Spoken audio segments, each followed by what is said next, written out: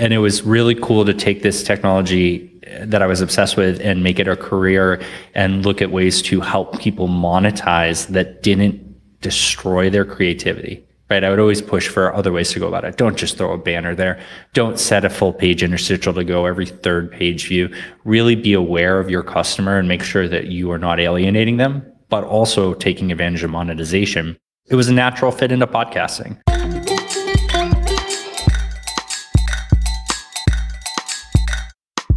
Podcast Junkies, episode 254. Welcome back. I'm your host, Harry Duran. If you're new to the show, we're seeking out interesting voices in podcasting, whether it's industry folks just getting started with their show, or people who've been doing it for a while. All comers welcome, and I'm always excited to see how the guest takes to Podcast Junkies and how the interview goes. Last week, we had a great conversation with Nital Parekh. She's the host of the Impact podcast and also the founder of Innovate Social. Make sure you check that out, episode 253. This week, Bryan Barletta, podcast host and ad tech expert, joins Podcast Junkies to share his experience helping companies build up and execute their solutions in ad tech, podcast monetization, and a whole slew of other topics we'll get into in this episode. He's the host of Sounds Profitable and the creator of the newsletter by the same name. I was really looking forward to bringing Bryan on. I wanted to talk about the staggering pace of change in the podcast ad tech industry, what's happening from a sponsorship perspective, his thoughts on privacy and projects such as the Podcast Index. And given his background, I knew he wouldn't disappoint. So it's really an interesting conversation if you want to learn about the future of advertising, sponsorships, and a whole slew of different models that are presenting themselves and are important for podcasters who are looking to grow their show to know about. This episode is brought to you by Focusrite and specifically the Scarlett 2i2 sound card, one of my favorite go-to sound cards, something I use for each and every podcast recording. The 3G line is a go-to for all new podcasters.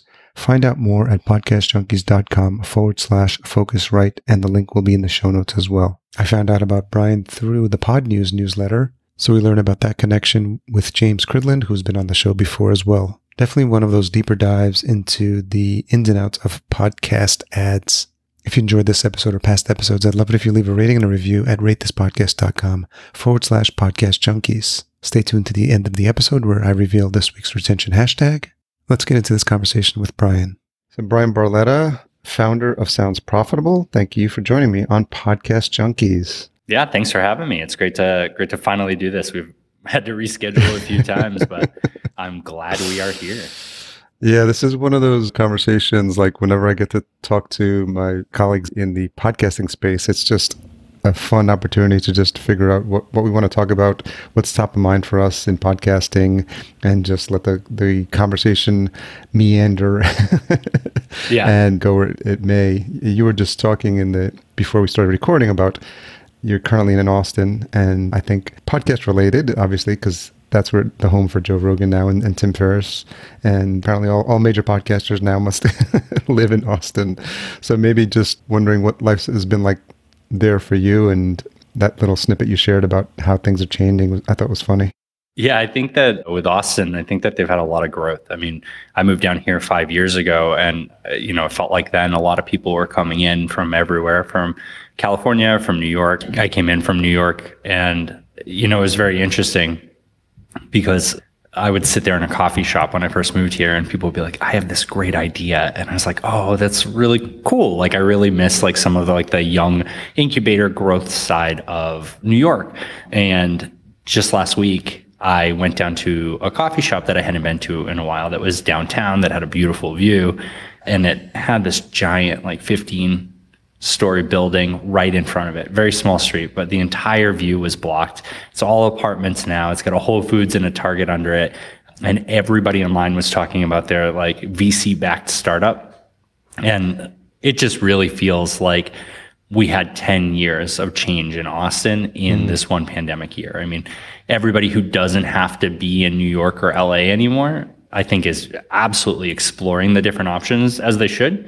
And I think Austin's hot on everybody's list. So I'm hoping it keeps that cool feeling, as, still a transplant myself, but I'm excited to see the growth. I'm excited to see what the startup culture is like, and, really explore the podcast scene down here once everybody's vaccinated and everybody's taking this seriously.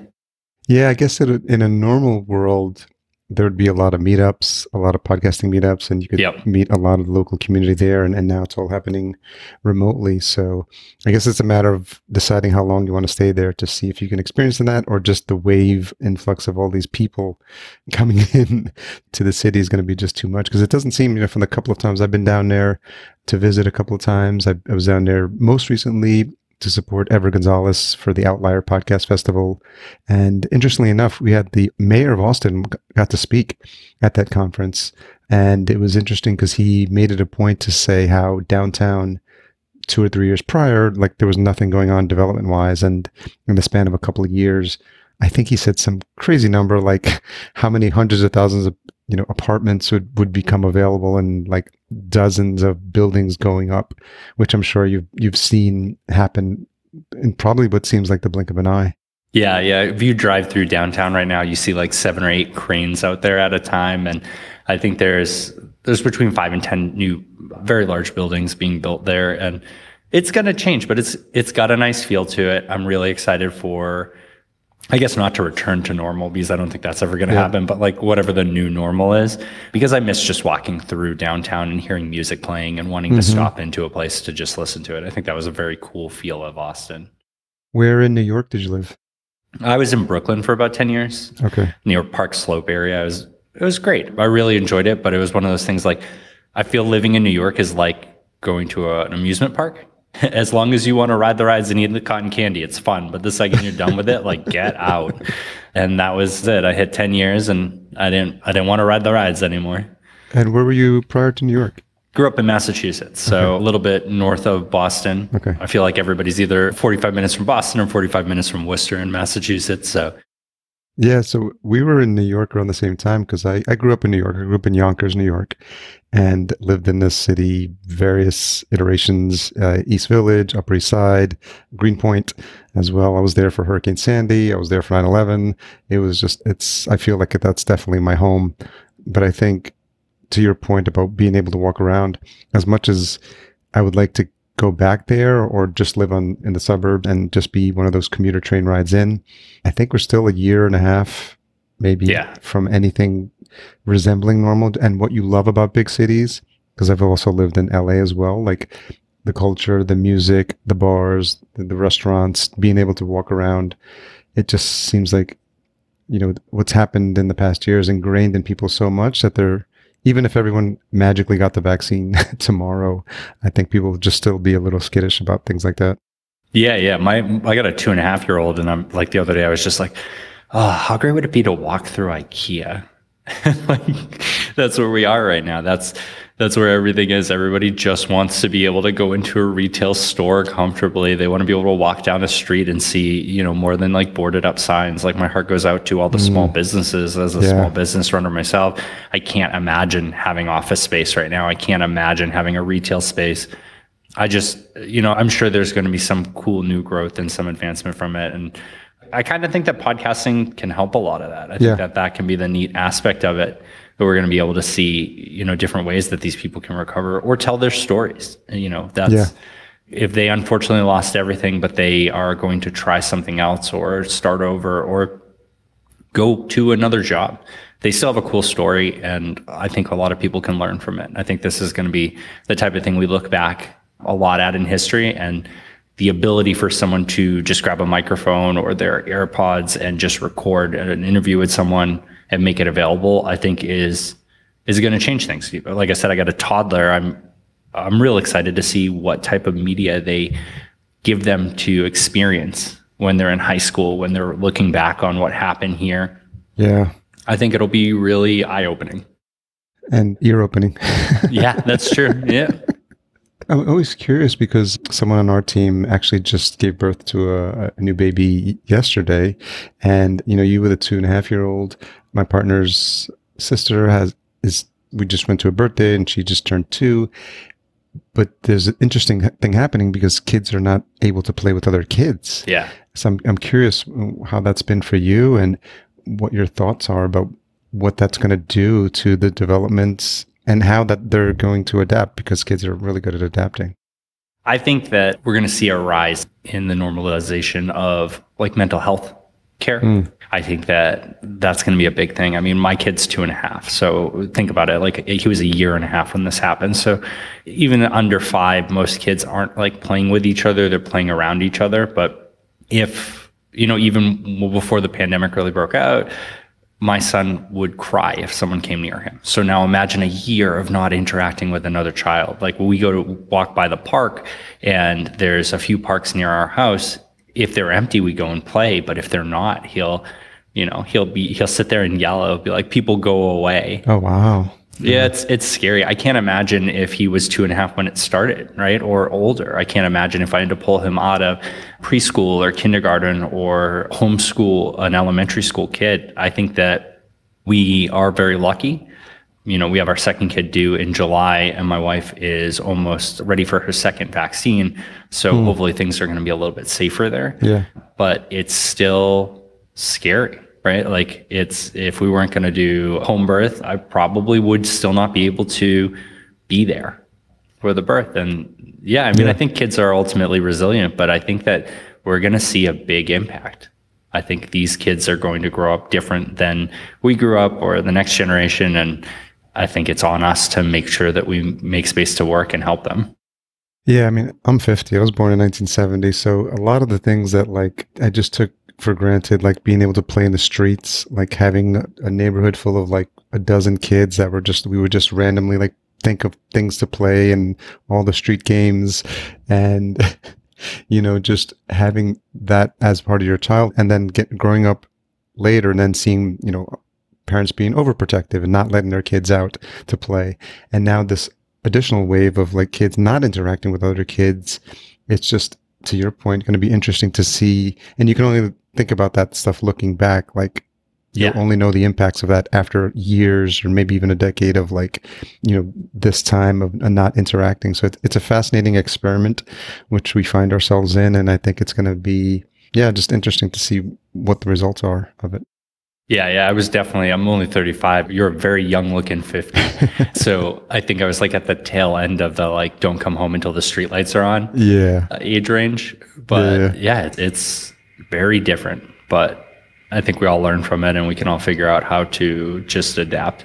And your first child was home birth as well?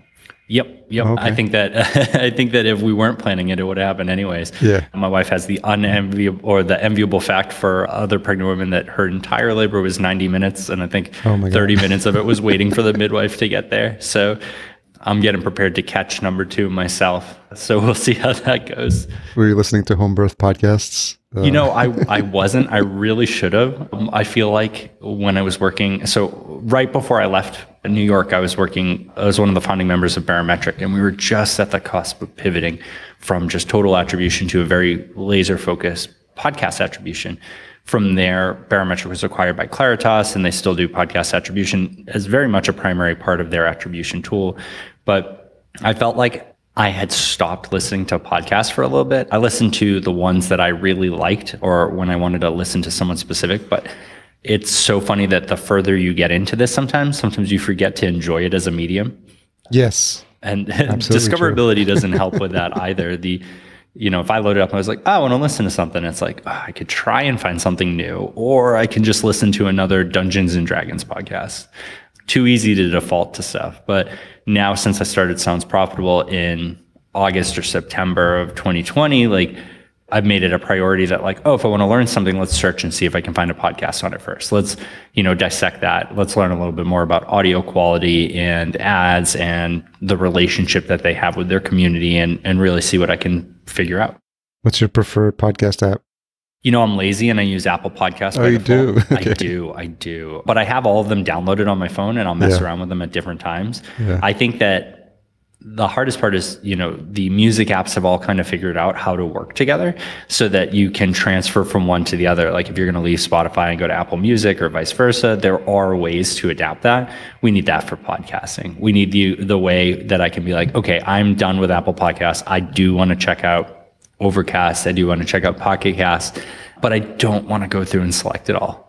And until we get there, I think that's going to be tough. I would love for something like Podchaser to be the center point of that, right? I select everything in Podchaser and it pushes it out to my apps of choice. But I think that's a big hurdle because we're in this space right now where the podcast apps are king, right?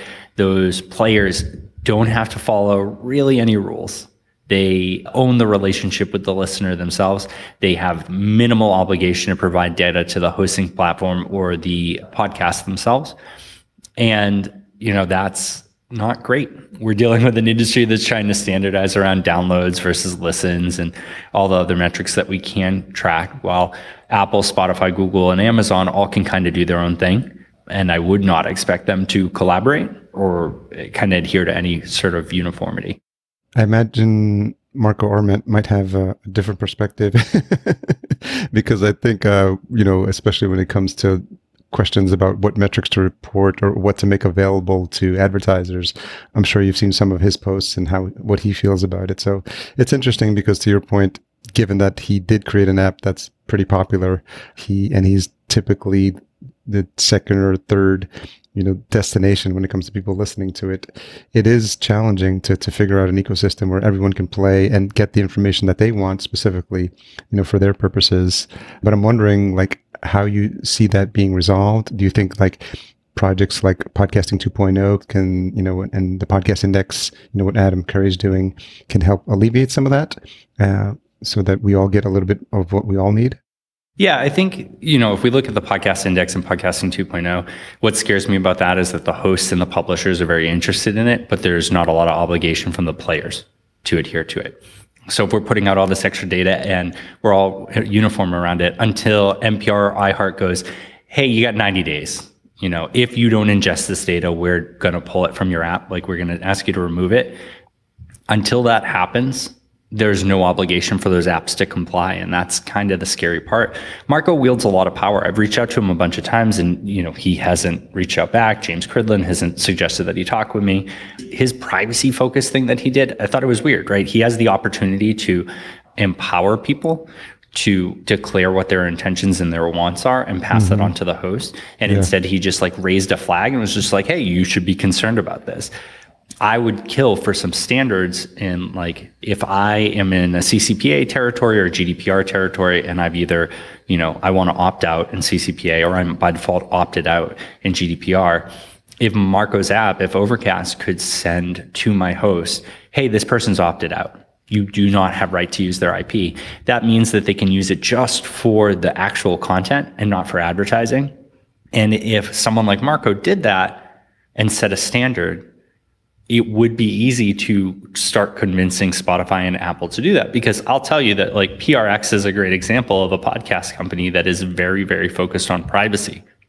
So if you said to PRX, hey, there's this standard, the apps who absolutely legally need to ask you to opt in or opt out, depending on where you're located, now can have a way to pass that over to your host so you can be in true compliance. They would be like, yeah, we want that, and that should be a standard. There are so many privacy-focused people out there, but the problem is that the apps hold all the power. So while we can beg Apple and Spotify, Google and Amazon to do the right thing, what we can do is look to the other 6 in the top 10 and say, you are fully empowered to do that. And if you do that, we can rally behind you, right? Even if Maple Media owns, what do they own? Podkicker, Player FM, and Breaker.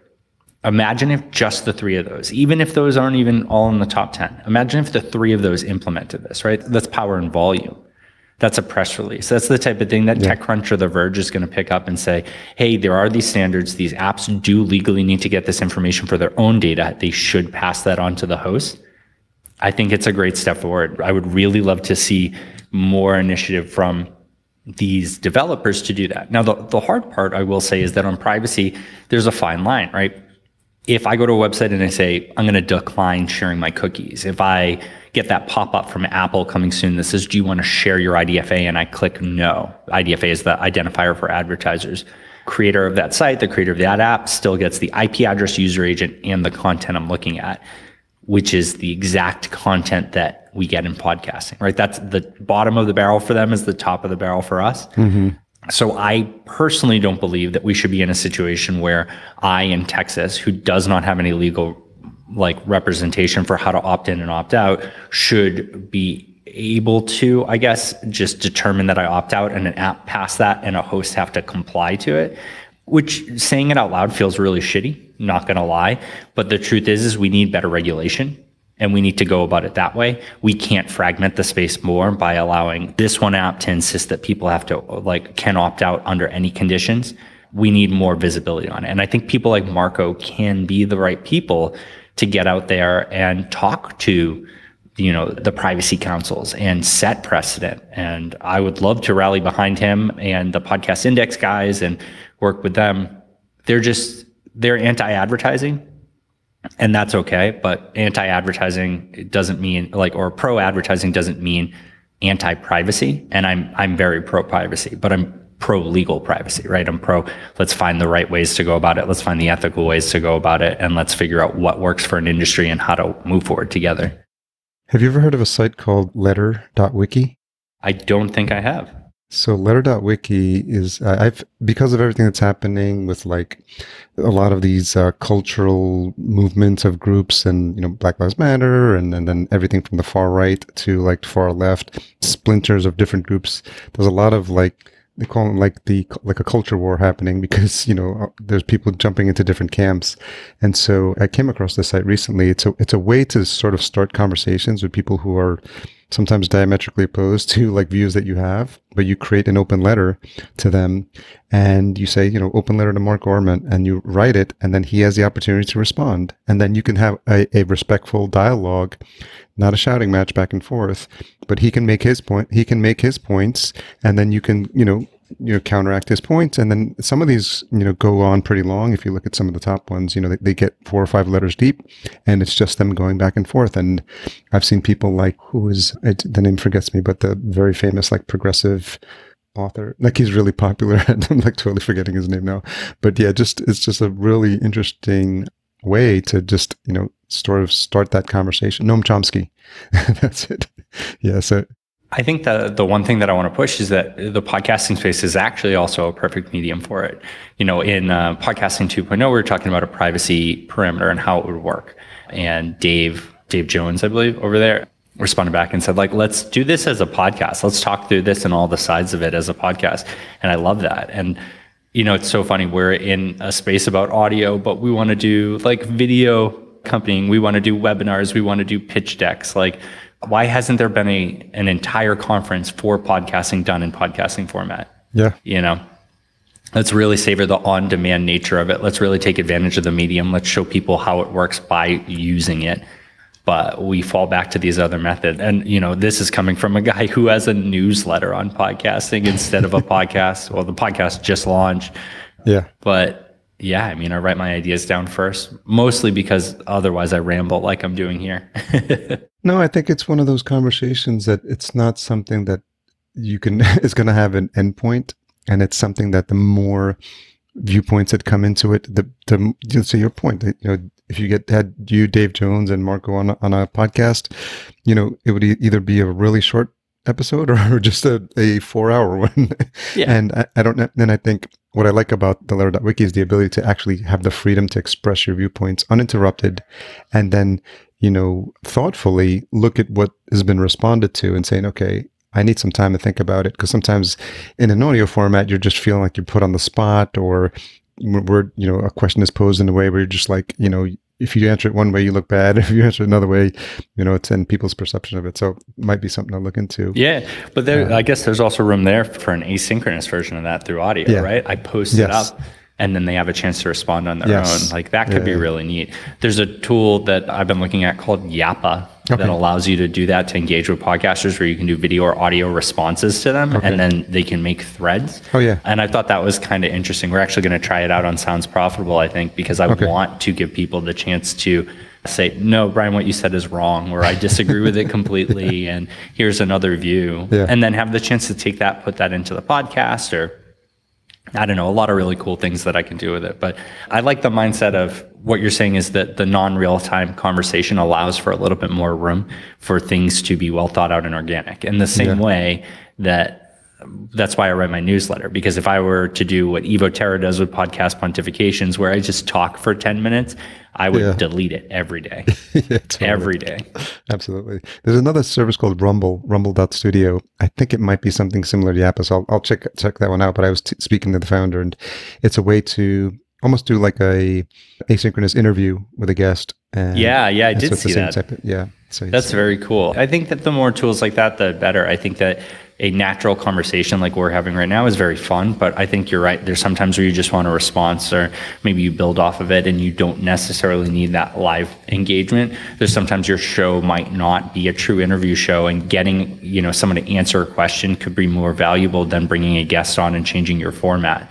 So as many tools as we can find, we're using Squadcast right now, and I love that. Like, it just allows for us to potentially do video and to do audio, and I think there's a lot of possibility, and I think I'm excited to see this year all the crazy tools that come out to make it easier to podcast. They're not going to stop.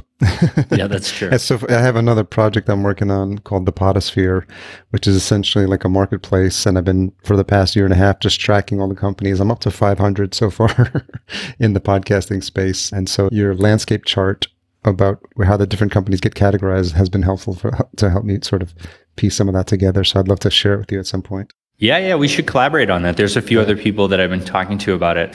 Dane over at Simplecast has a really great map so far that he has internally of all the companies, right? Mine with the Podscape with Magellan AI has been really focused on the advertising landscape because, my newsletter is about podcast ad tech. They specifically work in the ad tech space.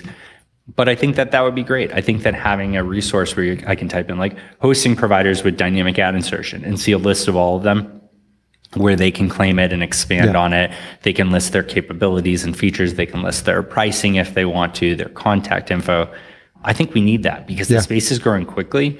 And I think you could probably also get away with an entirely podcast or audio focused product hunt in today's age. And you'd have, a newsletter's worth of content every day still.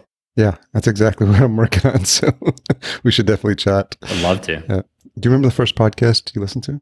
The Thrilling Adventure Hour, which is with, I guess it's like an old time radio reenactment style. And I'm blanking out on, Paul F. Tompkin is one of the people on there, Mark Girardi. And they do all these little segments of like audio drama shows, and they do it live and then they record it. And I've been such a big fan of it. It's less of a podcast and more of like a podcast format of a live experience. Yeah. But it's so fun. I guess they started releasing in 2011. And I always look back and I was like, I guess I really only got into podcasting around Serial.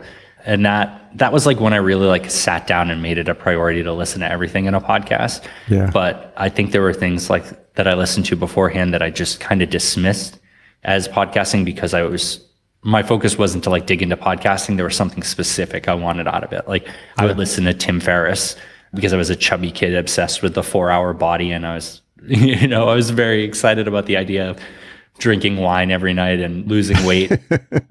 Yeah, everyone that went through those books like went on some sort of like crazy, like from the 4-Hour Work Week. I mean, I think I started 2 or 3 companies just from the basis of that book. Yeah. From the 4-Hour Chef. I mean, I bought my cast iron skillet. I was making I was like doing all this stuff in there. So he gets you off on these tangents every time you read one of his books. It's funny. I think that there's a lot of value in his content. And I think he's done a lot for the space. And I think it's easy for people to dismiss him sometimes, but I'm thankful for what I've learned from him. What was the other? Oh, No Such Thing as a Fish was another one that I was obsessed with that I just didn't like. I didn't think about it as like, let's listen to a podcast. It was just like, this is available. It was such a weird shift after Serial for me that like, let's listen to podcasts. Let's find podcasts. Let's recognize this industry as something I can work in. Where before it was like, to me, kind of just felt like downloading an MP3. Yeah. Do you remember how it felt or how you even knew to look for it, and what that experience was like? Because at the time I was working on a mobile app for electronic music. That's how my whole podcasting journey got started, because I wanted to interview DJs, and I was like, prior to 2012, I thought a podcast was a DJ mix. Like if people would tell me, let's listen to a podcast, I'm like, you mean a 1-hour long DJ mix? And it wasn't only until about 2012 that I was working on a mobile app. I just stumbled onto like Pat Flynn and people talking about like mobile apps. I was like, this is interesting. And that sort of like opened up that whole new world for me. So I'm wondering if you can even think back to, if you realize like what it was that you were discovering at the time.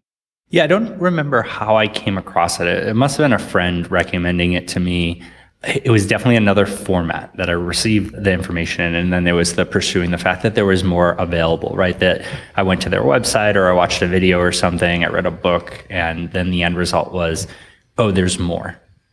And yeah, I mean, I don't think that I found it really organic. Like, I don't think that like I was like, oh, what's this new app? And I clicked on it. I definitely think I skipped over the app for a few years on the iPhone, which is so funny because the idea of like an app natively on my device that I wouldn't explore is so foreign to me. My background is in mobile ad tech. I used to do video reviews of mobile apps, and it's just so funny to me that I wouldn't have explored that.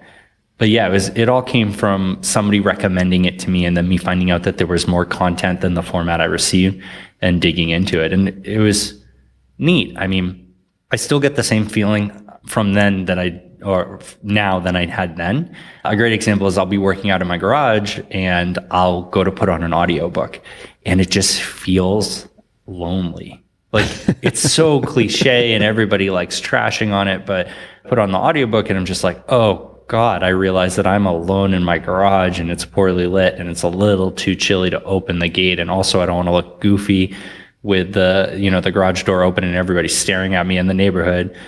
But if I put on a podcast where there's multiple people and I like them and I can relate to them and I want to hear their thoughts and opinions, it kind of feels like I'm listening into a conversation of friends. And in a year where I've been to no conferences, casually listening to your friends talk has been really comforting. I think that there's like a real nice feel to it. And I think I'm very thankful that I haven't felt that go away. Even a podcast like even Pod News, which is like quick news in like 3 to 5 minutes, still feels more welcoming and inviting than listening to, the latest Brandon Sanderson book, which every word is specifically picked to drive an intent.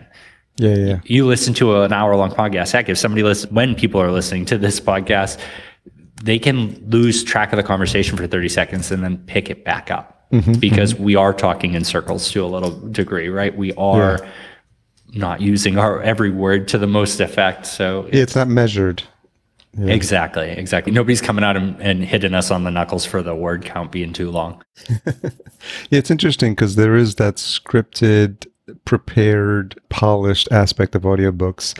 And while it is still an audio format, I think to your point, and I agree, like early on, I would make it a point to listen to podcast episodes when I see someone that I know that was going to be on the episode, because it just, you know the voice, and prior to that, I'd probably hung out with them at the bar at Podcast Movement or something like that. So I was just like, yeah, let's hear what folks are up to. Having been in tech and mobile tech for so long, I'm wondering if you remember, what's the first piece of physical tech that you ever purchased? Oh, I was like 14 years old and I bought like the Nokia brick phone. Okay. And my parents could not understand why I wanted a cell phone. And all my friends were convinced I was a drug dealer, but I was like a real awkward, chubby Italian kid with a widow's peak down to my nose and my hair slicked back like Eddie Munster. That's funny. I don't think I really even drank until college. So definitely wasn't using it for that. I just was obsessed with the technology, the idea that I could have that access. And I didn't have anybody to call or text. Like, I was 14. Like, none of my friends had a phone, but I wanted it. And, I got a job at McDonald's to pay for it. That's like the first thing that I like really purchased myself. I think that I like highly remember like all those junky Tiger Electronic games that cost like $20 or $30 that I would convince my parents to buy, and not realizing that like if I just was patient and waited a few more months, that like 2 of those was the same price as a Nintendo game and would be way more fun. But I had a cell phone addiction. I bought every weird phone you can imagine. I had every variation of the Nokia, this doesn't look like a phone out there. The one with the circular dial pad, the N-Gage. In fact, a friend he bought me an N-Gage off of the eBay. N-Gage was with was it the keyboard? Yeah, well, the N-Gage was the one that was trying to be a video game system. And then Nokia made another version of that was like the music version that was still looked like a taco, right? Like it was shaped like a taco with the screen in the center, but it had a keyboard on both sides. But I gotta say, I miss T9 typing. Like the ability to like send a text message with your hand in your pocket because you don't have to look at the screen and you know how many taps each letter is. So funny. Did you get I had the Nokia one that was with the sliding door, but it was Chrome. So the Matrix style one? It was like pure James Bond. Like it was just like, you just slid it. And I remember like being in New York, and then I obviously left it in a cab one night. But I literally felt like James Bond with that phone. It was so cool. I don't think Zero functionality other than just making a phone call. I remember I got a Sidekick for a hot minute, and those were so ahead of their time. Like, did you have a BlackBerry cool as well? I never really got into BlackBerry. I don't think I was like old enough to really dive in and find like the corporate value of it, and I don't think that like connecting to my college email would have really helped me out much.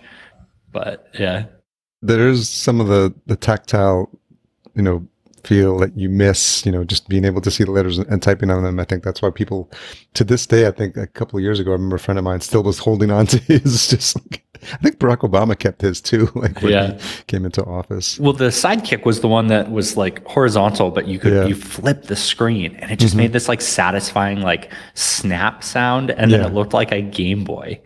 And I mean, you're right, the tactile feel is really different. Like, I love where we are with iOS and Android. I'm excited to see what's next on it. Like, I really think that augmented reality is going to have a really big pull in a lot of things.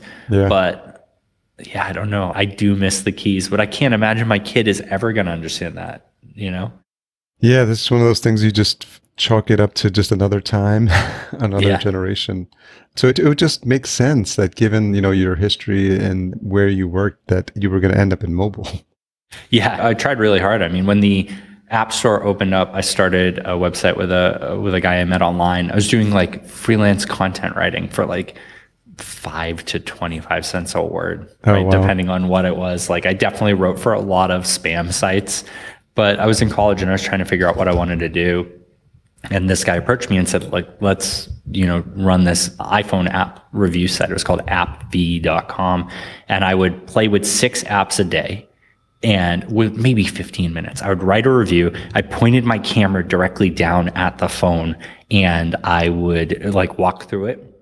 And then I would read the review. Yeah, absolutely. And I would read the review and like as a voiceover, and we would post it on YouTube. And I had a really thick Boston accent at that point.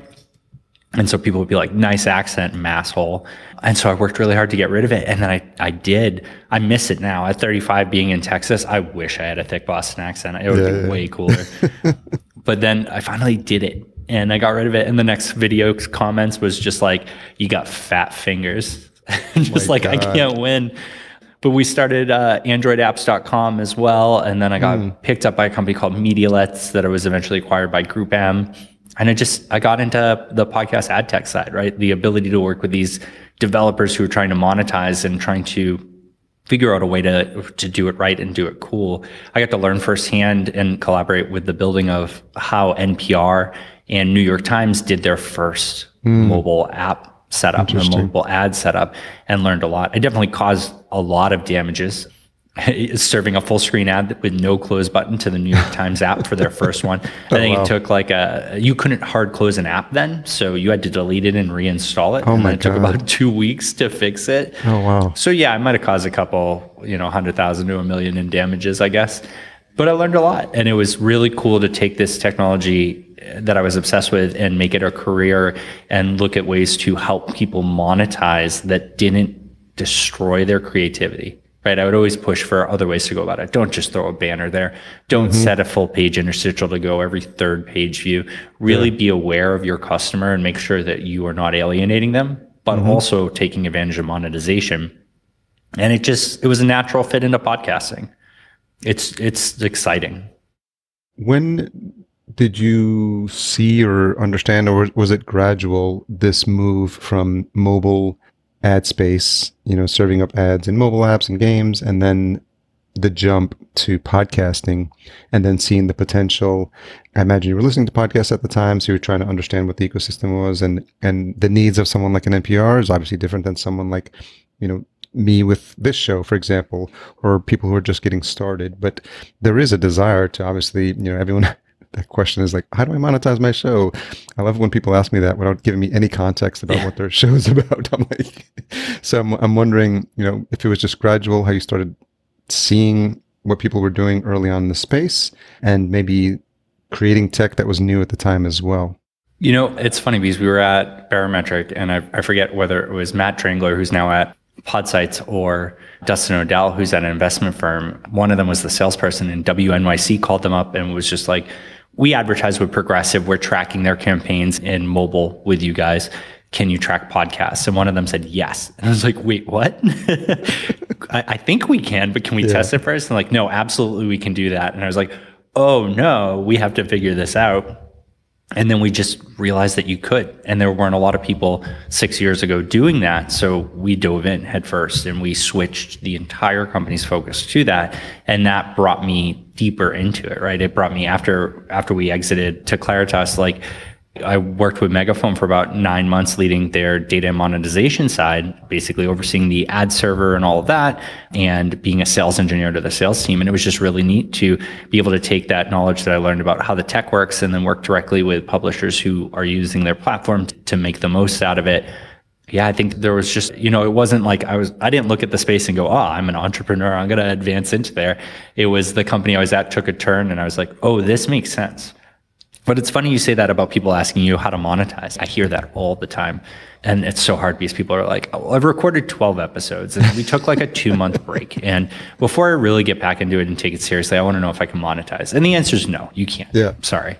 Like, I think we need to be real with people right now. I think that it's so like people are like, but it feels like I could go make it big in podcasting. How do I do that?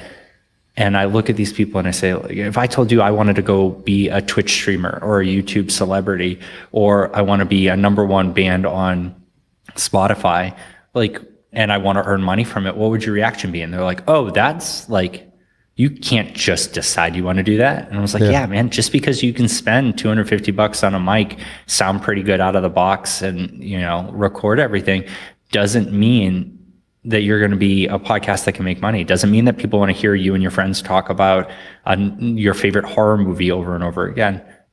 It's okay that not everybody can make money in this space. If you do want to make money in this space, there's ways about it. But the step one is spend money, right? Spend money on advertising, work with professionals who can properly get you set up, work on promotion and things like that. But if your goal is, I just want to put content out there and get downloads and then be able to get revenue, like my podcast is 2 weeks old at the time that we're recording this, right? I mean, less than that. The first one released last Sunday, so we're talking about 10 days. If you don't count the trailer. Yeah, the trailer from 2 months ago, which probably screwed me over about popularity-wise, because I'm not new and notable now. I think that right now, with my newsletter that's 2,500 people, with all the push that I've had from people like yourself out there and Pod News, I'm at under 1,000 total downloads. Right. And that's a crazy amount in comparison to the average number that a podcast gets. Right. Yeah. There are podcasts out there with single digits that are busting their butt that are doing way more work than I am. But that's how it is. Right. And the monetization level that seems to be the standard that people want to focus around is about 10,000 downloads a month. Right. It doesn't matter if it's your old episodes or your new episodes, it's the combined 10,000 downloads a month. Yeah. That's going to take me a while with other distribution channels, with trying out things that, people in this space really need to see and learn and experience firsthand. If I hit 10,000 downloads a month by the end of the year, I'm honestly going to be surprised. And so I'm putting money and time and effort into these things. I am showing people how to use this technology different. I don't think I could reasonably monetize it as my only source, but it's an extension of my newsletter, which I do monetize, right? I do sell sponsorships and advertisements there. That's how I stay afloat, and I'm able to be a neutral third party. And so the podcast then becomes an extension of that. It helps sell my brand in multiple places. It helps be a way for people to stumble on and come back to my core. It helps as a great test to show off what I can do as a consultant. And that, I think, is really important, that if your goal is that podcasting is where you're going to make money, if you don't have $50,000 to invest to figure it out, I don't think that that's the right way. But if podcasting is going to extend your brand, if podcasting is going to be a funnel for you to generate other revenue, go for it. Heck, if podcasting is going to be fun, do it. But the biggest thing is that you could be a breakout hit overnight. You could totally surprise everybody. You start talking about something that's just perfect at the right time and it blows up. You can always go back and monetize. Don't ever worry about the dollars you missed. Don't ever worry about the setup that you have now. Pick the platform that works best for you. Pick the tools that work best for you. Do it how you want to do, and know that you can always change it. I think that's so important what you're saying about being realistic with people and having honest conversations, because I've been having more of those recently when people just manage to get some time with me or just we're chatting about the topic and the topic of monetization comes up.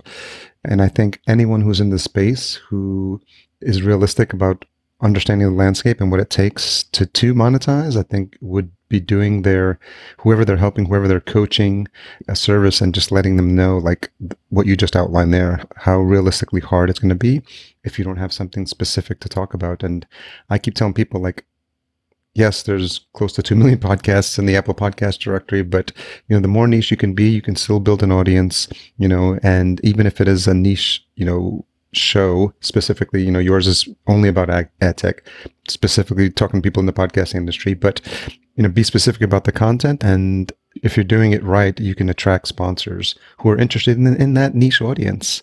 And I think just letting people know what those numbers are that they need to hit, because to your point, I've got 50 downloads, I've got 100 downloads per episode. Why aren't the sponsors coming to knock on my door? I think the more that can happen, the better. Yeah, and that's a big thing that I like to point out that I've started to focus on lately. Advertisement is the concept of like a really granular level of sale, right? Cost per thousand, CPM, cost per milli is what it stands for, is the idea that, anywhere between $4 and $50 I've seen is what you sell 1,000 downloads or 1,000 impressions of that ad, right? Because you could have 10 ads in a download, so that's 10 potential there. I think that advertisement is the focus of that granular level. I'm going to sell it this very specific way. Sponsorship is really key for smaller brands. Oh, yeah. I have a very specific market that I talk to. A friend of mine, Ben, has I think it's Military Veteran Dads is his podcast. And it's all about how dads who come home from the military get back in step with their life. And he was approached by a hearing aid company, and the mindset was that, like, at first he was compelled to give them CPM based numbers. And I said, no, man, like, you are talking to people who are struggling to come home. You're talking to people that have to overcome so many things. Some of them probably have hearing loss issues, right? And that's another thing that they have to overcome. What a perfect target audience.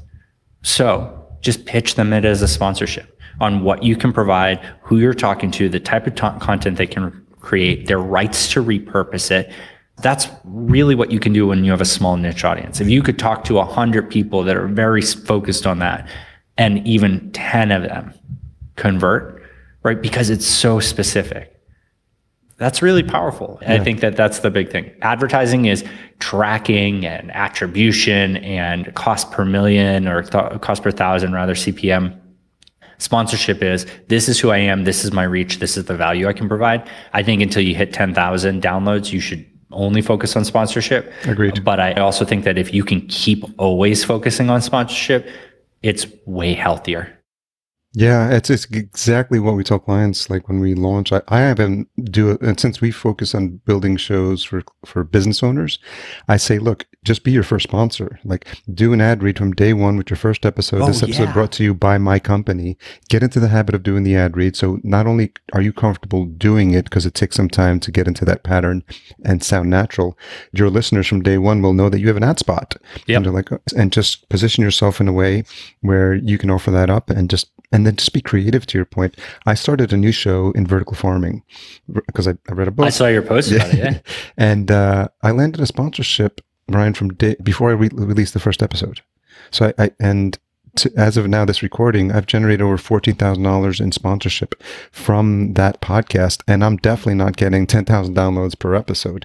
But because it's so niche, because I picked a vertical or an industry that's getting, No, I like vertical. That was a good pun. $14 billion in funding, by 2026. I did my homework ahead of time. Yeah. I said, this is something that's interesting, that's growing. And I targeted CEOs and founders from day one, because I wanted to when people saw the names on the show, they'd be like, oh, I know who that is. I know who that is. And just, I was strategic and, and it worked out. And I use that as an example now with clients, like, think about who would make a good sponsor for this show. So it's that platform approach that I talk about. You're not selling people downloads. You're telling them, this is my following on LinkedIn. This is my following on Twitter, on Instagram. And when you start adding those numbers, you get into the tens of thousands for most people, at least who've been in business for a while. That's so much more attractive to tell them I've got a platform reach of like 20,000. You don't even have to mention downloads at that point because they know that you're going to be bending over backwards and sharing their sponsorship like you're doing. Like I see that every time you have a new sponsor on a newsletter, you post it on LinkedIn and they appreciate that. And I do the same thing with vertical farming as well. Yeah. And I think everybody listening should really take note that what Harry's saying here is that you could start a vertical farming podcast tomorrow and really just knock off 50% of his sponsors and just get that for yourself. So there's $7,000 on the table for anybody who wants to copy him. Exactly. No, but you're right. The niche is really an interesting thing. I don't want to hear anybody else's opinions about something that's broad that I can get from places that are respected and well developed. Like I do want to hear about topics, very specific things. The weird stuff we type into Google, the second I can type that and write podcasts at the end and I find an episode on it, man, I devour it. And even if that show doesn't appeal to me, I'm talking about it. It's like a Yelp review for something that you've loved, right? When you stumble onto that core, cool piece of content somewhere, you become the biggest fan because they scratch your itch in a way that's so powerful. I mean, I use Pocket all the time and I take everything on Pocket and I just like add to Pocket. And then I try at the end of the day to listen to them because they do a text to speech version, which the voice isn't good, but it gets the job done. If I can find any of those things in podcast format, I'll do that any day. I got a toddler. I got so much going on in my life. I got chores I need to do. I have to work out. I have to make dinner. There's so many things. If I can listen to a podcast where someone more intelligent than a robot reading an article can break something down to me, I'm their biggest fan. I'm telling everybody about it. So generalist shows are oversaturated. Mm-hmm. Like if you're making a podcast right now and your goal is for that to be the center of it, be obscure, be wide out there. Like find your own niche and just really explore it. Yeah. Yeah. So, cause and we talk about this with clients too, like name the show like what people are looking for. Like I don't know if it's, unless you're a Paris Hilton, you can name it my cute podcast and you'll get millions of downloads. But like when I thought about the name of the show for vertical farming, I called it Vertical Farming Podcast. It's the unsexiest name in the world. But if you type those 3 words into Google right now, my podcast is the first listing on Google. That's fantastic. And I grabbed the domain, Vertical Farming Podcast domain. Like use the power of Google and the SEO, like to just let it do the heavy lifting for you from a podcast perspective. And to your point, like find these obscure terms and where people are to your point, typing in those words in Google. And it's almost like the podcast creates itself. Yeah, no, you're spot on. I'm curious how you got connected with James because I've been podcasting since 2014 and obviously follow a ton of people in the space. And, you came at it through Barometrics and the work you were doing in the mobile space. So when did you start getting connected to or hearing about folks like James and some of the other folks? I know you've been on Heather's show as well.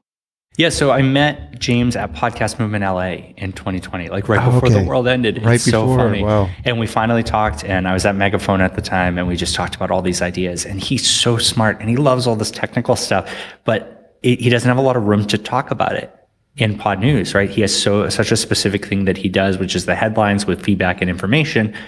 And I think it's the center point of the space. I think if you are in podcasting, you need to follow Pod News because it appeals to everything. I think that like content creation, like Hot Pod makes a ton of sense on that end. On ad tech, humbly, I'm going to say Sounds Profitable does a pretty good job over there. But, James just is that center point there. And we hit it off. We had a great conversation. We were talking about different ways that we could do like an open committee. I think we both had a lot of hopes for what the Podcast Academy would be. And then it kind of fell off. The world started to end. I was working heads down at Megaphone. It turned out not to be a great fit. And I started writing Medium posts about podcast ad tech. And he started sharing them. And they got so much attention. And I was really happy about it. And so I just reached out and I said, could we do this as a newsletter? And he said, that sounds awesome. And so he handles the whole infrastructure. We have a really, really great deal. We're building out the Pod News network, which is so attractive. Like what else could that expand to be? And I've learned a ton from him. He's influenced a lot of the stuff that I've done for writing. He's provided great editing services. He's been the reason why we're at 2,500 subscribers is because, the content's great, but he's helping it get the distribution and the attention. And I'm so thankful for that. But it's also fun to see him start to explore these different things, or us to collaborate on a topic and it give him material and hopefully the comfort to start writing about those ideas more, because he's super intelligent. The Podland News podcast is like a must listen to, because it's the top stories from the previous week or even that week in Pod News, but expanded on by Sam Sethi asking him questions and him digging into detail. And so, is that, and I met up with Evo Terra at the same time, and we hit it off too. He came at me with tough questions. I came at him with tougher questions. And then we had an amazing mutual respect. And he has been number one guy in my corner, huge supporter and mentor, a great friend. And he's helped me get on all these podcasts and get in front of all these people to talk more. So I would not be where I am without, James supporting me and providing a stage, and Evo being an editor. I didn't realize how powerful it was to take someone's ideas and write them so they actually make sense. Because I put a lot of words on paper and he makes them a little bit more accessible. Yeah, that's fascinating. And the only gripe is that I now have more podcasts about podcasts on my app player, to the point where because I literally have so little time. I think I have one other podcast about startups that I listen to called My First Million that I'm binging, but everything else I think is either all Evo's, yours now, James's Pod News, and then Podland, and it's just but I want to. It's the best way for me to stay on top of what's happening in the industry, and Heather's as well. So it's just been fascinating, and everyone's friends, and we're all this little community of people who have the best interest of podcasting at heart, which is 100%. Yeah. A couple of questions as we wrap up. I knew there's 20 other topics I want to cover, but I think we might have to just we can do a round two. I'm always happy to come back. A round two, yeah, it'd be great. What's something you've changed your mind about recently? Oh, wow. Specifically podcasting? And no, anything. That San Antonio can be cooler than Austin.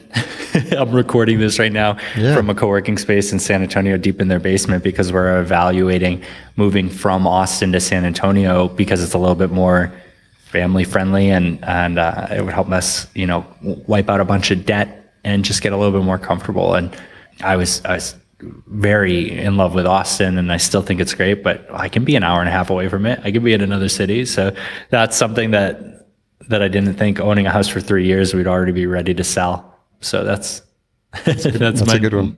The one I'd change. What's the most misunderstood thing about you?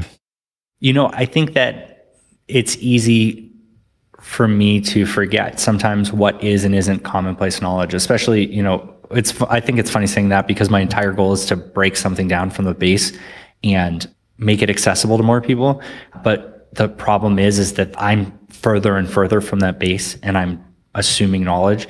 So I think, I don't mean anything negative by it when I come in, start talking at the 200 or 300 level. I size the person up. I assume a level of knowledge. It's not meant as an insult or to make them uncomfortable. It's that they look and they act like they know that information.